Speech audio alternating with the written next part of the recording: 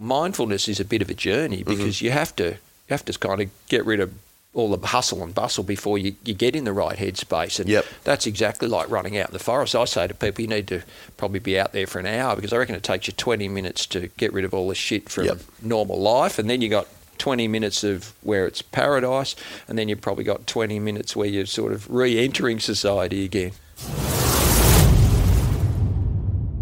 Alrighty, guys. Oh, that's Bill's intro.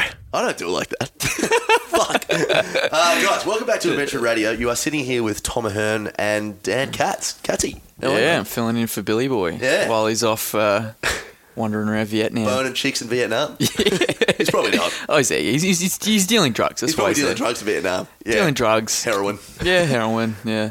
All the good stuff. It's one of his trips, yeah. He's opiates a big thing over there, isn't it? It is, yeah. A lot of money, very profitable. Fuck, it makes me want to go over there. Mate, you gotta get adventure, off the ground somehow. Yeah, exactly. You gotta be relaxed about it. It's stressful to build a company up. Yeah, it is. Let off some steam. Yeah. Now, so today, guys, we have a very interesting guest for you, actually, the one and only Steve Moneghetti. Now, Steve Moneghetti is an internationally recognised marathon runner. He's been to 4 Olympic Games, I believe. Did he win the Commonwealth, from memory? Yes. Yeah. And he's skinny as a rake, the poor bastard. Well, he is a marathon runner. Yeah. We love him. He's an absolute legend. But for your information, guys, for some fucking reason, we lost the first 8 minutes of the show. So what Dan and I thought we'd do is we'll cut it so we get the first question rocking, and then the last, fifths, sixths of the show were actually way more interesting than the first. But we thought we'd do the Tommy's tribute. Without Steve, obviously. Oh, it's a tribute to Steve. It's an homage. It's an homage. It's an homage. It's a hummus to Steve. And then we'll talk some shit a little bit, and then we'll introduce Steve by way of cutting to Steve. Yeah. So, guys, what I have done for today is actually I decided to do Green Day. I did Wake Me Up When September Ends. And, look, I reckon it was probably a good thing that we missed that one because it didn't go down too well.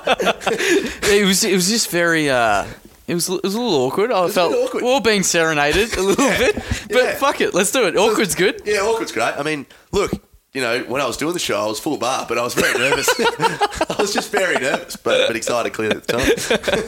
All right, so without further ado, I will just sing to Dan and myself, Wake Me Up When Steve Stops Running.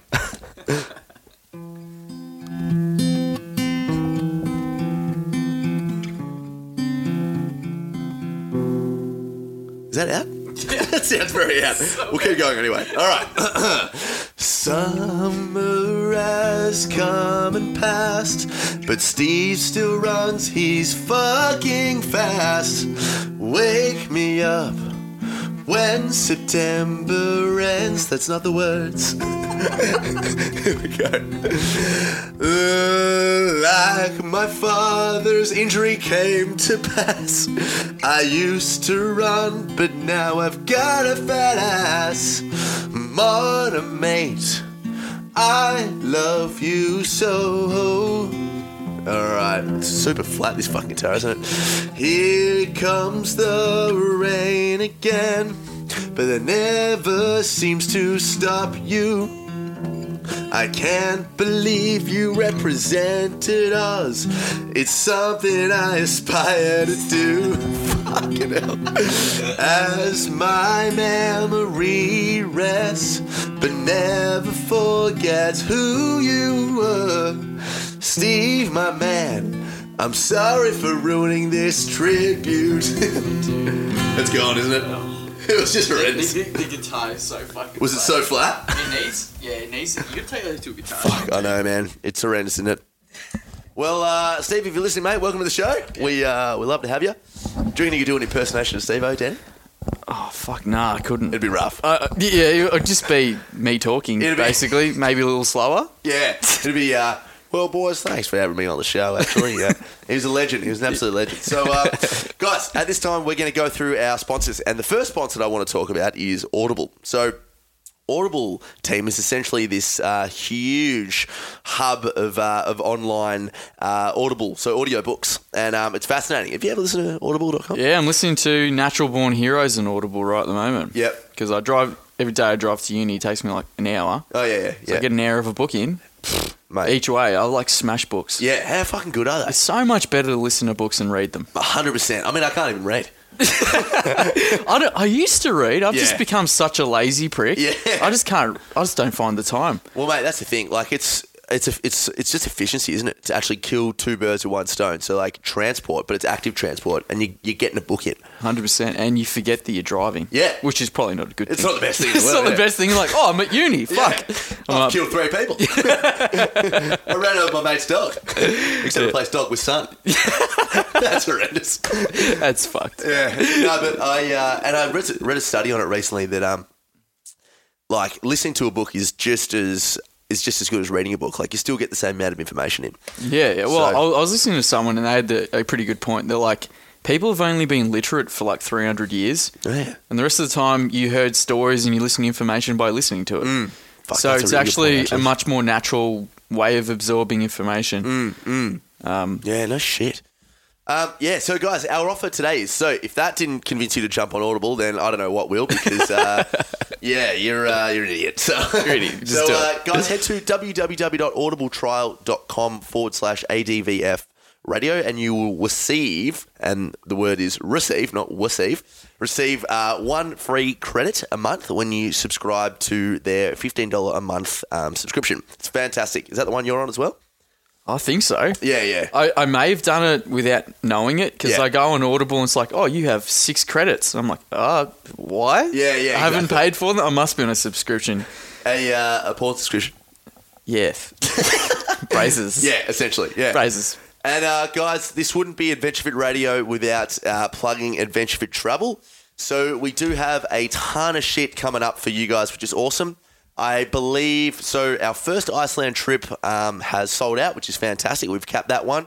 Our second Iceland trip is still, I believe there's still 4 places available for that one. So Mac and I will be leading that one in early December. So head to www.adventurefittravel.com to jump on there. We also have New Zealand coming up next year. We have Australia coming up, which would be fucking sick. I seriously hope I'm leading that one. If not, I'll probably boycott Adventure Fit Radio. But we also have Papua New Guinea and the Kokoda, as well as Hawaii, and some private trips as well. If you are a gym or a business owner and you want to take some employees or members on a private trip, email info@adventurefittravel.com. You can email myself at tom@adventurefittravel.com, or Bill, who is the founder, as we all know, doc@adventurefittravel.com. You can also receive 10% off all merch if you subscribe to our mailing list. So head to www.adventurefittravel.com, guys, and follow the prompts. All right, without further ado, here is Steve Moneghetti. Now, before we do this, let's go over the ground rules. Rule number 1, no touching of the hair or face. And that's it! Yo! Discovery Roger, go for deploy. Where did we come from? Are we alone in the universe? What is the future of the human race? Come with me if you want to live. I did googly that girl. Giggity, giggity. Giggity, giggity. A high-powered mutant of some kind never even considered for mass production. Too weird to live, too rare to die.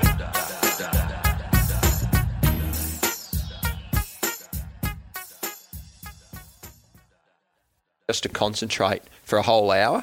And what I tell people now is you've got to zone in and zone out, and you just have to pick when you really want to zone in. And in a marathon, it's a bit like that, because early on, you've got a lot of energy and you just got to sort of bottle that up and save it. You don't want to be sprinting off and jumping up and having a good time, but you've got to be really efficient. So, and then as the race unfolds, you then got to start to really tune in and go, okay, I really need to focus here, because this is where I'm going to, it's really starting to get hard. So mentally and physically, you tune in, tune out, and then when you're on, you're on. And a bit like in life now, you've got to be, I reckon there's moments when you've got to be on, and then you got to switch off a little bit, because if you try and be on the whole day, you're just going to wear yourself out. Yeah. Absolutely. Can't stay concentrated for that long. So, I mean, that's a great sort of segue to get into the sort of the mindset sort of stuff. I mean, is that something that you said you were always pretty good. You kind of fell into this sport you worked hard for it, but you did fall into it initially. Yeah. What do you do with the mindset stuff? Like, is that something you practice, or I just feel like it would be so tough to, keep pushing for that amount of time? Yeah, it's interesting, because I never, I'd talk to people, or people would say that I was a really tough competitor to run against, and yet I didn't see myself as being tough. I just, it was all, for me, it was all just replicating what I did in training. So whilst I never ran 42K in training, I did a lot of really hard training in preparation. So, I say to people, I never really did anything in a race that I hadn't practiced in training in segments. So I don't think you're ever really putting yourself in an unusual situation. So I reckon, it's a bit like when they give you the flu injection. I think they used to give you a little bit of the flu. So little bits of exposure to the virus just build up your immunity. And that's kind of what I would do in training is, it's 42K. So every Sunday I would run 35K Sunday morning and then another 10K that night. You can't do it all in one hit. Nothing ridiculous. No, that's right. And by doing that regularly, though, if you do that every Sunday, then it becomes a norm. Yeah. So when you then tell your body, righto, we're on the start line of the Olympic Games and we've got to run 42K, well, your body goes, well, we do this every Sunday anyway. We run 35. It's an extra, in time it's actually less, because, I was running for 2.5 hours on a Sunday morning, whereas most of my marathons are about 2 hours 10. So, I'm running less. So my body goes, oh, this is pretty normal. It's Sunday morning. Got to run a bit faster, but distance-wise, it's not so bad. And then the other part of my training would be, I'd do some lead-up races where I'd run really fast, or do training sessions during the week that were much quicker than race pace. So my body goes, oh, okay, in this race we're going to have to run some parts where we run pretty fast, but we run fast every week in training. So it's almost normalising what's a very abnormal event. And so I tell people, whilst everyone said I used to think I was a pretty tough competitor, I was just doing what my body expected to do week in, week out. Yes, you can normalise what's a very not normal thing like running a marathon. Then I think just it's amazing what the body yourself can do. with it, inoculate yourself for. And that's exactly. I've never actually sort of put it in those terms before, but that's really effectively what you are training your body, and the body's a great adapter. And we can use technology, we can use sports science, we can do that. But at the end of the day, your personal body and your mind and your physical and mental approach is the most important thing. All of those other things are just supplementary to what you've got, and you just got. And in marathon running, it's pretty simple. I tell people, you line up. It's the human body. I didn't used to race with a watch. I had no technology. Yeah. We didn't have any chips or anything Wasn't in our even wearing numbers. No, shorts, singlet, Couldn't runners. listen to music either. No Just music. alone with your thoughts. Away we go. It's a pretty simple thing. So people overcomplicate it, and all you do is just put one foot in front of another for a very long time. So keep it pretty simple, I reckon. And so you had a coach as well through your competitive. Yeah. So what were some of the different sort of training strategies and protocols you were doing? Like, they do a lot of fartlek sort of stuff. Were you doing sprint work? Not per se. I suppose I was doing 8/400s on a Thursday night. So my training was as boring as batshit. So every week I would do exactly the same thing. So I'd run normally I built up, and I wouldn't do it every week, but I was running between 180 and 200 Ks a week. So twice a day, every day. And on Sunday, long run.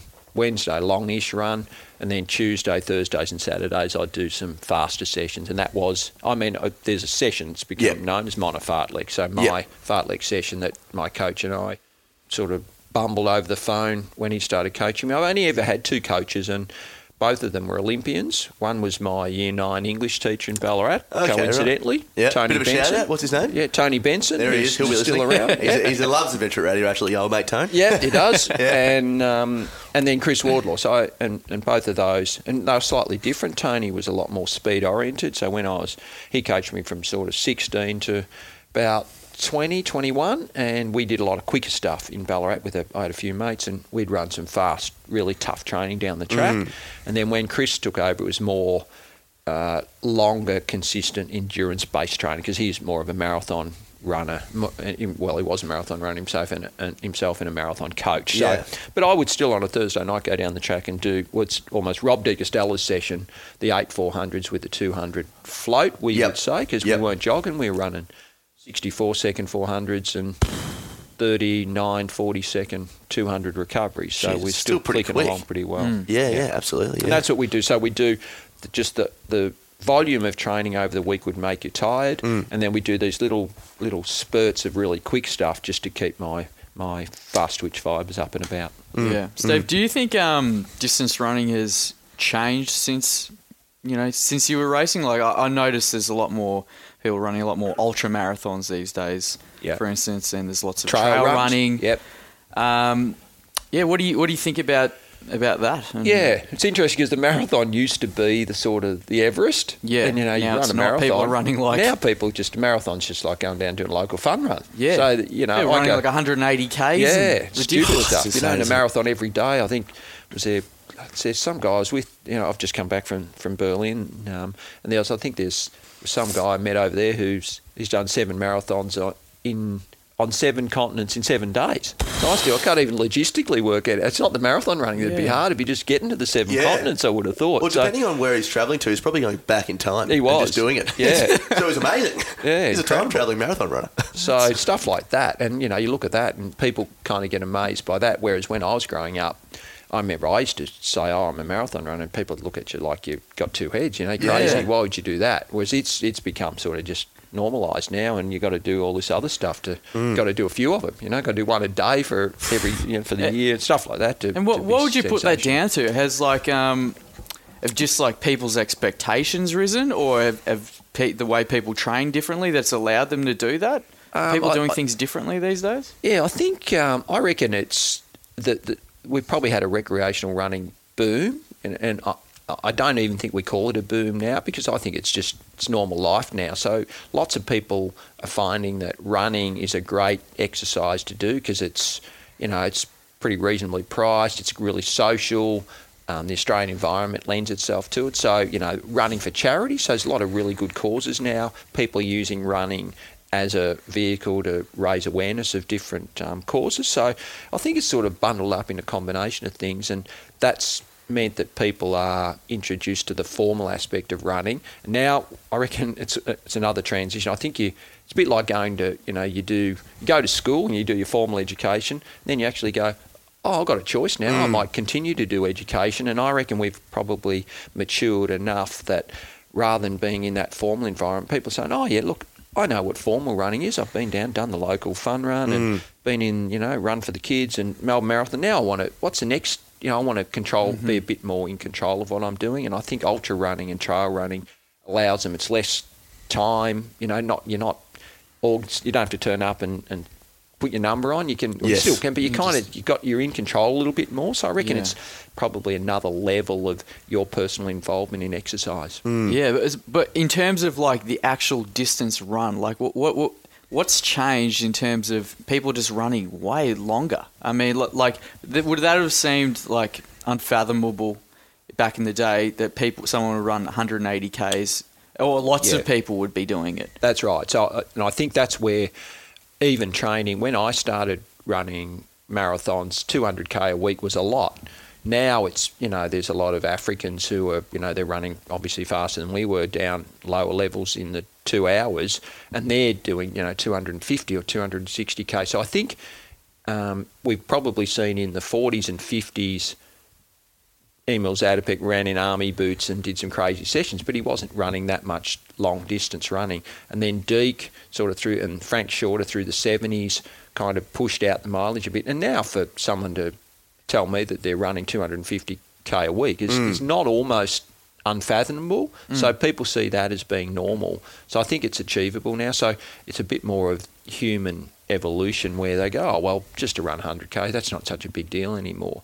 So as and equipment's changed, lifestyle. Yes. We've got sports science that can modify, so you can probably allow you to do a lot more. So if I had said to you in the 80s, righto, go out and run 200K this week, you wouldn't be able to do it. Whereas now you've got the shoes, the technology, the trails, you won't get lost, and the nutrition. So it's almost now, I look at you and go, well, that's not so silly. I reckon you could do that with a bit of preparation. So I think it's become a lot easier for people to just accept that that's what they can do and do it comfortably. And they see that as a challenge that the formal marathon used to be the ultimate challenge, whereas now that, you can, it's almost open-ended, the challenges. Yes. There's no limit now. Yeah. That's definitely a thing. Like, I mean, with that, and that translates into all aspects of sport as well. I mean, I was watching like a YouTube video, and it had just this really cool timeline showing the fastest 100-meter sprints from 200 years ago to now. And you just see this huge improvement, and people, 20, 30 years ago were saying, oh, no one will ever break 9.7, or, 50 years ago people were saying no one will ever break 10 seconds. Yeah. But now people are saying that about 9.5 and things like that. And I guess the scope has kind of changed now to this understanding that maybe there is no real ceiling as interestingly, though, Tommy, the times aren't really improving. I mean, Australian marathon running, women are going pretty well, but the men have just sort of bottomed out a little bit. Right. So I think it's interesting, and I kind of always think that the more people that do it, normally that would push more to the top end. So you'd see an improvement at the top end, but it's actually, marathon times, certainly men's marathon times, are just sort of levelled out a little bit. So whether we've kind of at the top end, we're less focused on the quicker being the best in the world, and it's more exposure to just doing. So, you get a pat on, I don't want to put this the wrong way, Katz, you get a pat in the back for running 7 marathons in 7 days. Oh, yeah. And I go, no, mate, why don't you just run one fast? Try to get it good. Try and run as fast as you possibly can, because ultimately that's what the list for me is. It's I don't care. All I wanted to do was run the fastest marathon I could possibly run. Now, if I'm at the Olympic Games representing Australia, it's less about time. It's more about a result. But I also want to run the best I possibly can, and especially when you're wearing an Australian singlet, because, that's when you grow an extra leg when you've got the national colours on. So for me, it's all about running as fast as I possibly could. So I'm trying to get people's mindsets back to be less about doing repetition and do it fast, and that's what all of my training was done. That's why we did that quicker stuff. If I wanted to run, if I just wanted to complete a marathon, all I would do was every few days I'd run 42k at a slow pace. Yes. But I actually wanted to run a marathon as fast as I possibly could. So the extra dimension for me was putting that faster running in there and doing some track races, running some half marathons as a lead up in some race situations. So I like to challenge people. So, and again, relating it to business or to life, or whatever pursuit you're doing, don't do it for just to turn up and do it over. Hey, I've got this job for the next 10 years, so I might as well just turn up today. I don't want to wear myself out today because I want to be still here in 10 years' time. No. Go hard today and challenge yourself a bit. And you got a limited window as an athlete as well. You have, that's right. Yeah. So you got to make what is that window? Just going off that with marathon running. Probably about 5 or 6 years, I reckon. Oh right, okay. So it's probably, and Deke and I probably had slightly longer careers, and Eliud Kipchoge, who holds the world record and Olympic champion, does he hold the world record? Got to think now whether. Not sure. Maybe he doesn't, but he's ran 2-3, and he won the world championships I think in 2007. So he's been around for 10 years. So that's a long career, especially for an African who they tend to train pretty hard. Yeah. And the intensity of their training means they don't have really long careers. But he's come from the track, and so he's probably extended his career by getting out onto the road. So. So 10 years is a long time in marathon running, because just the cumulative load of running that 200 Ks every week, it just pounds your body. And so so it's the physical limit of how much training your body can absorb. And you normally, you start marathon running sort of in your mid-20s, and you probably peak at about 28, and you probably get through to about 33, 34, and that's probably about it. What do you think about sort of like variability of terrain having an impact on a person's health, for instance? Like, I know if I'm running in a straight line on a flat surface, it kills my body. Yeah. Just the repetitive movements, doing the same thing all the time and on the same surface kills me. Whereas if I go up to the Yangs and go for a run through the trail, I loved it. I love it. The variability of the surface, jumping over things, different surfaces. Weight of the athlete. Yeah, and that's really good. And I encourage people. I love going out in the forest and just rolling over some hills around Ballarat. We've got some great forests.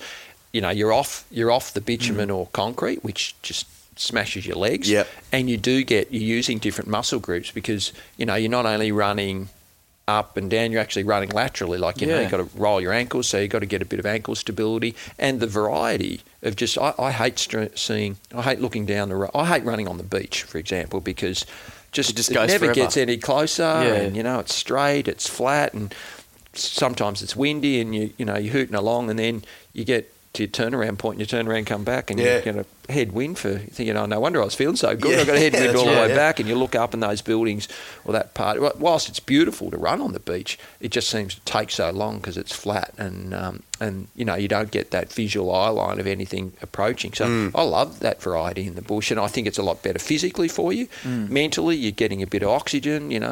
Nothing better than you've had a hard day at work and you head out into the bush by yourself, maybe with some tunes on, or just what do I say? What's the best song in the forest? Yeah. Sounds of Silence. Yeah, absolutely it is, yeah. And I reckon, and I'm telling this to people now, the first time you run in the forest, you actually don't hear anything and it's a bit boring. You think, I should have brought my headphones. And then the next time you go, you kind of go, I didn't realise that bird noise. Suddenly, after you go sort of 5 or 6 times, you're hearing every crackle, you're hearing the lizards. You're much more aware of your environment and your surroundings. It's it's mindful, And you become a bit more attuned, and it's when it's kind of, I don't want to get philosophical, but it's a bit like when they talk about mindfulness. Mindfulness is a bit of a journey because you have to kind of get rid of all the hustle and bustle before you get in the right headspace. And that's exactly like running out in the forest. I say to people, you need to probably be out there for an hour, because I reckon it takes you 20 minutes to get rid of all the shit from normal life. And then you got 20 minutes of where it's paradise.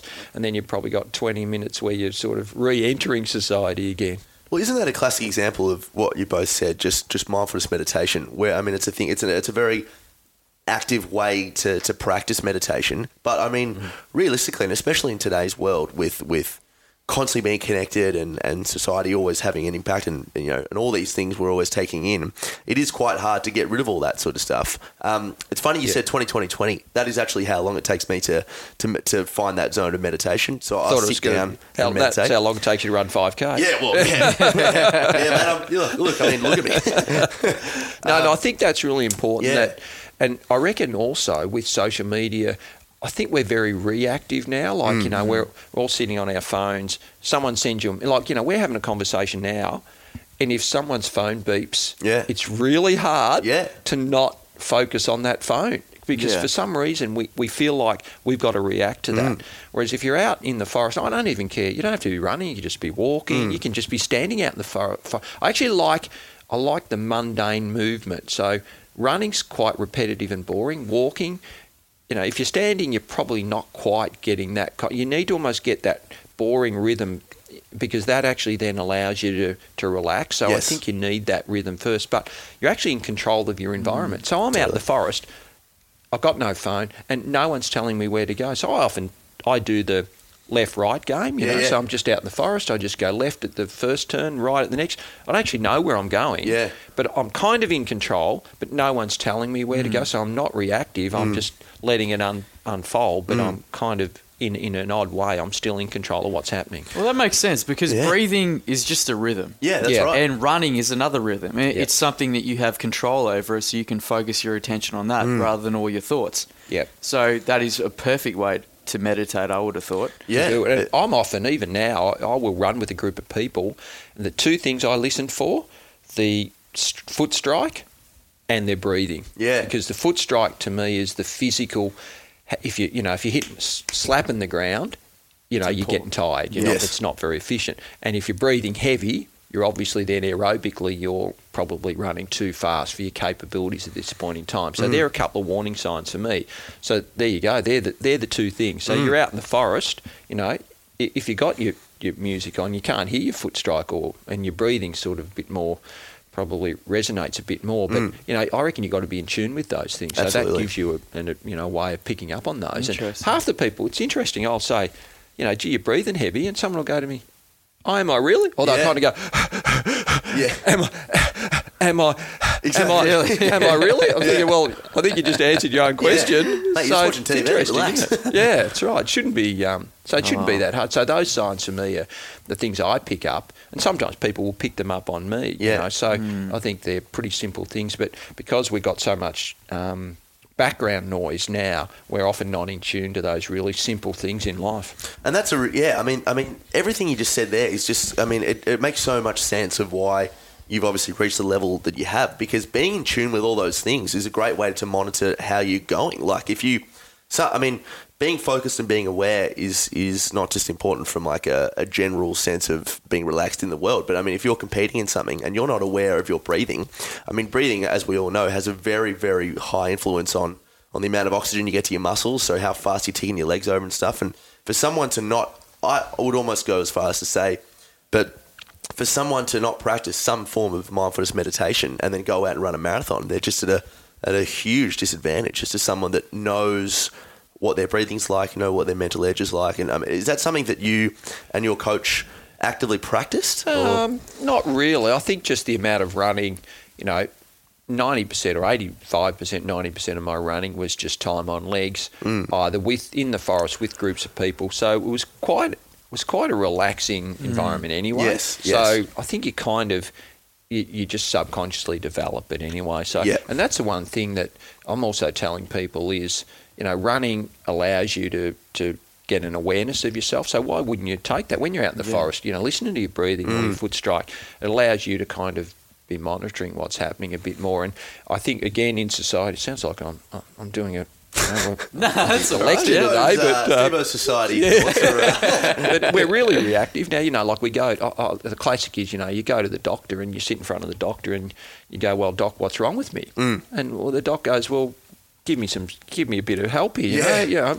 Well, you're the doctor. You tell me. Or we go to the physio, or we go to the personal coach, and so we're getting a lot of, well, you make me fit. At the end of the day, we have to be in control of that. So I find that quite unusual that they are resources that and we're going to them because we want to develop or we want to improve in a particular area. Well, we've got to take ownership of that. So if you don't, it doesn't matter how many times you go to the gym, you pay a gym membership, that doesn't make you strong. You actually got to go. You've got to do something. So you've got to take ownership of that. So I'm trying to get people to understand that running actually allows you to know your body pretty well. So I remember by the end of my career, I had a physio who, he's a good friend of mine, who I still catch up with now, and I was ringing him from overseas. He got to the stage he didn't really want to travel with me, and so I would ring him, and I had so many symptoms. So I'd say, I've got this, and he'd go, "Oh, that's what you got." So he didn't even need to.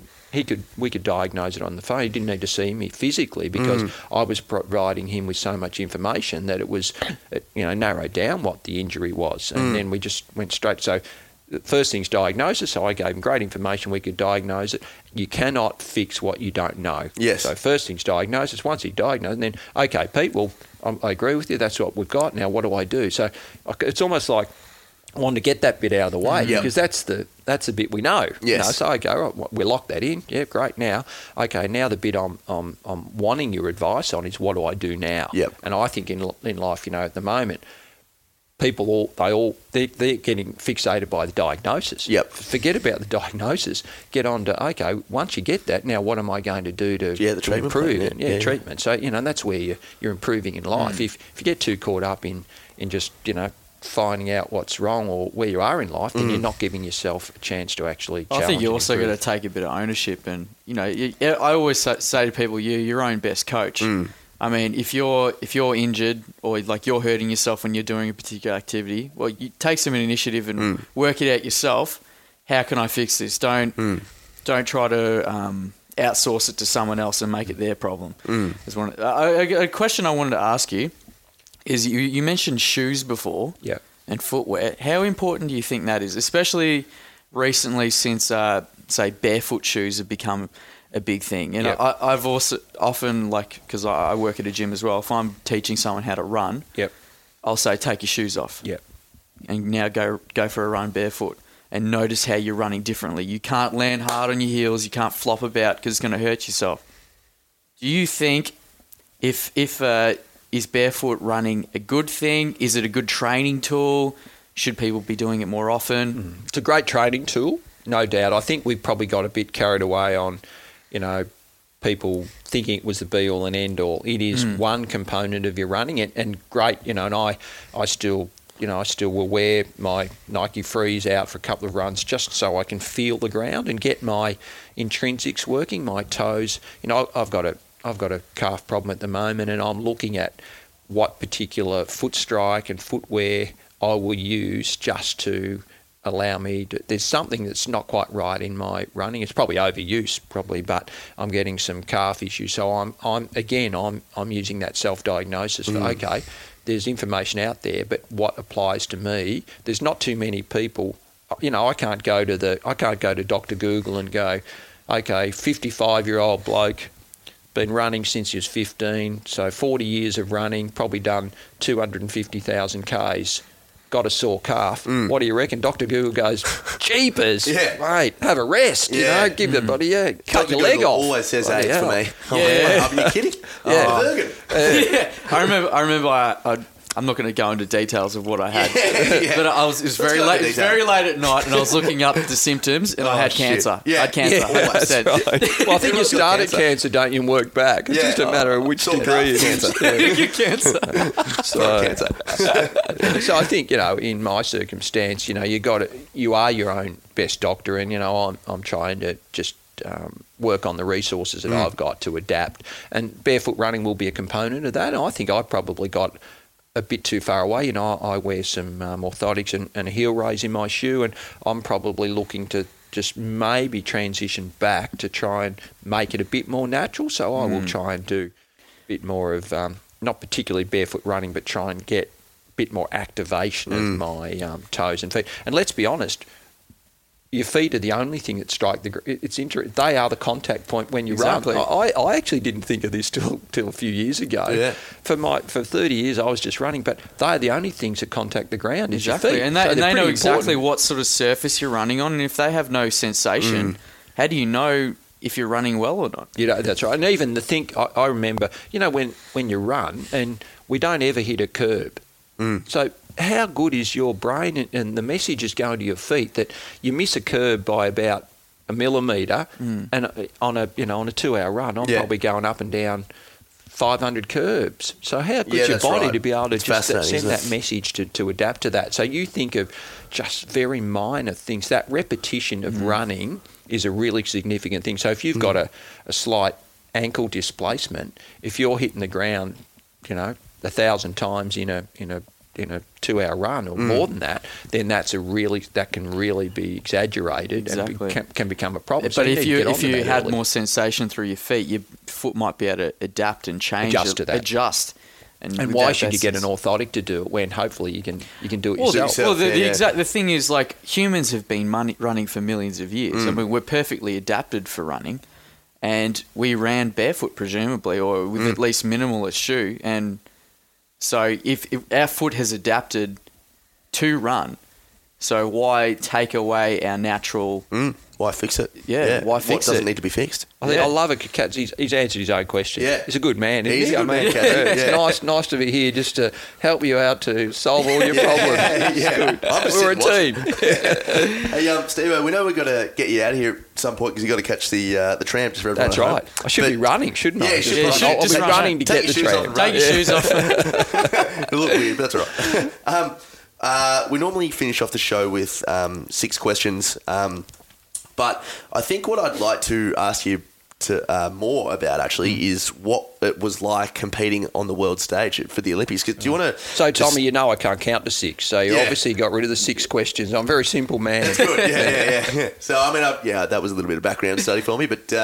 I just wanted to know what it was like competing. So why don't you give the listeners a brief idea of how many times you went, what you competed in, and then obviously what it was like to compete there. Sure. So, I made that first team at Commonwealth Games in 86, and then I actually represented Australia continually for 15 years then. So I went to 4 Olympics, 4 Commonwealth Games, and 6 World Championships and 1 World Cup. So at the time, we didn't have World Championships every 2 years like we did at the end of my career. So I went to a World Cup and ran the 10K in Barcelona for Oceania, not actually for Australia, for the Oceania team in '89. So to have such a consistent career, and that's probably what I'll be remembered for, the longevity of my career. You know, running marathons can be a price to pay in your body, but and you know, won a bronze medal at the Worlds in '97. Commonwealth, I've got the full set of Commonwealth medals in the marathon. So started with the bronze, went to a silver in Auckland in 1990, and then won the gold in '94. Went back to I got the full set of marathon medals, so I went to Kuala Lumpur at the Commonwealth Games in '98 and won a bronze medal in the 10K on the track, which was a nice, I wasn't probably noted as a track runner, so to win a bronze medal in the 10K was a good outcome. And ran some world record or world best as they were for half marathon, and ran down to, you talk about the 2-hour marathon, I ran 60:06 for a half marathon. So, I ran at the pace basically that they were running. I've actually run it. Well, the world record's about 58:20 now, and my 3 were slightly downhill, so they're not recognised, but I still running pretty well. Ran about 60:30 probably for the 3 of them. So, I've run at a pace that's at just under 2:01 for marathon. So for me, that's probably my best distance was probably the half marathon. So I think when I ran 2:08, so I've got the second fastest Australian time for the marathon when I won the Berlin Marathon in 1990, and that at the time it was the 13th fastest marathon of all time and the fastest in the year for the year in 1990. Now they'd be running 13 faster times a week, let alone for the year. So they've progressed a little bit. But at the time I was probably one of the best. I consider myself one of the best distance runners in the world. I think Deek is probably Australia's best male marathon runner. And Lisa Ondieki probably the women's. She won a silver medal. And I kind of think I'm probably more of a distance runner. I ran really well. I ran 4th at the World Cross Country. So my cross country, half marathon, some marathons. So probably across the board, I'm probably got a better career than Deek. And then Karen McCann's probably, or Benita Willis, they're probably, whilst Lisa's the best female marathon runner, they're probably Australia's best distance runners. So I sort of categorise it a bit differently through that. And for me, I ran 22 marathons in my career. 12 of them were for my country for $0. So the other 10, I had some good paydays in the other 10, but over half my career was wearing the Australian singlet for $0. But it's not about dollars. When you put a lot on the Australian singlet, it's all about you do the best you can for your country. Absolutely. And I will never forget, when I won that Commonwealth Games gold medal in '94, I was on the dais, they raised an Australian flag and they played the national anthem for my performance. That personally is a very satisfying thing to watch that flag, the physical representation of the flag, and then hearing your national anthem because of your personal efforts. That's a bloody amazing thing to happen. And even now when I hear the national anthem, it frustrates me a little bit when, people will be talking when we're playing the national anthem, or they're kind of going, oh, great, get this formality out of the way so we can get the game going. I think, no, this is about our country here. And if we didn't have this country, we wouldn't be playing this. We wouldn't have the freedom to be able to just go and watch a footy or play in the sports and activities that we do. So I really respect that. And, it's nice to think that, some kid from downtown Ballarat, worked really hard, had some potential as a distance runner, worked really hard and was able to get to, to pretty high levels. And for me, that says, well, anybody, if you've got potential and you believe in yourself and you work really hard, who knows where that can lead you. Well, Steve-O, just wanted to ask you one more little rapid-fire question because I think we've got 6 minutes till the tram, so we're moving well. This will be quite quick. But what are you currently working on? What's the Steve Moneghetti of today? Probably a lot of. I'm the chef de mission for Commonwealth Games team for on the Gold Coast next year, so that's taking a bit of my time. That's fantastic, and the planning that goes into hopefully allowing the focus to be on the athletes at Gold Coast. So it's not about me or the team. It's all about the athletes having a good result and a good experience, and so that takes up a bit of my time. And I'm also on the Sports Commission, so I'm hopefully putting something back and improving the environment in Australian sport. And I'm ambassador for everything. You know, I'm doing October at the moment for life education. Got Melbourne Marathon next week. You know, I've got Run for the Kids as I'm race director for that. We raise money for the Good Friday Appeal. So I have a great variety. You know, I do lots of different things and get to meet lots of groups of people. And life's pretty good. And it's nice to, I come along and you guys say your mum and dad remember who I was. So I know when I'm getting old. Yeah. My time's moved on, but still to be relevant, and I've been able to probably transition out of being, a marathon runner probably into a bit more of a management, admin and public figure, which has been nice to continue to do what I'm doing. My running's physically, I'm starting to struggle to do the running that I'm doing. You got cancer according to weather. That's right, exactly. That's probably the best thing. That's true. Yeah, but I love the chat. Yeah, I really, and that's the thing. I've probably become a bit more philosophical over time. I'm a simple man, but I love the conversations that we have. And that's the vehicle of running's allowed me to have so many conversations, and hopefully, some of the people who are listening to this can say, "Hey, that resonates with what I'm thinking," and we either agree or disagree. We have a conversation. At the end of the day, it's been been beneficial to me, and hopefully beneficial to the listeners. Well, Steve-o, where can people find you, mate? Anything you want to plug? Oh, no, I'm easy to find. There's no secrets with me. I'm a very open and, I love, I don't think, my mum keeps saying, where are you going to? I'm saying, I'm talking to this group. She says, you must just talk to every person in Australia. There can be no one left that wants to hear your story. So, I'm out there and I've got just Steve Moneghetti, you'll find me. As I say, I'm ambassador for everything and easy to find and very accessible. Love life. So, it's good to be still out there and promoting sport and life and active and healthy and good well-being, I hope. Beautiful, Steve. Well, it's 10:37, mate, so take the shoes off and start running to the tram. It was a pleasure to have you on board, mate. Great. Thanks, Tommy. Thanks. Beautiful. Cheers, boys. Thanks, Cheers, mate. Good man. Cheers. Excellent. And that is a wrap.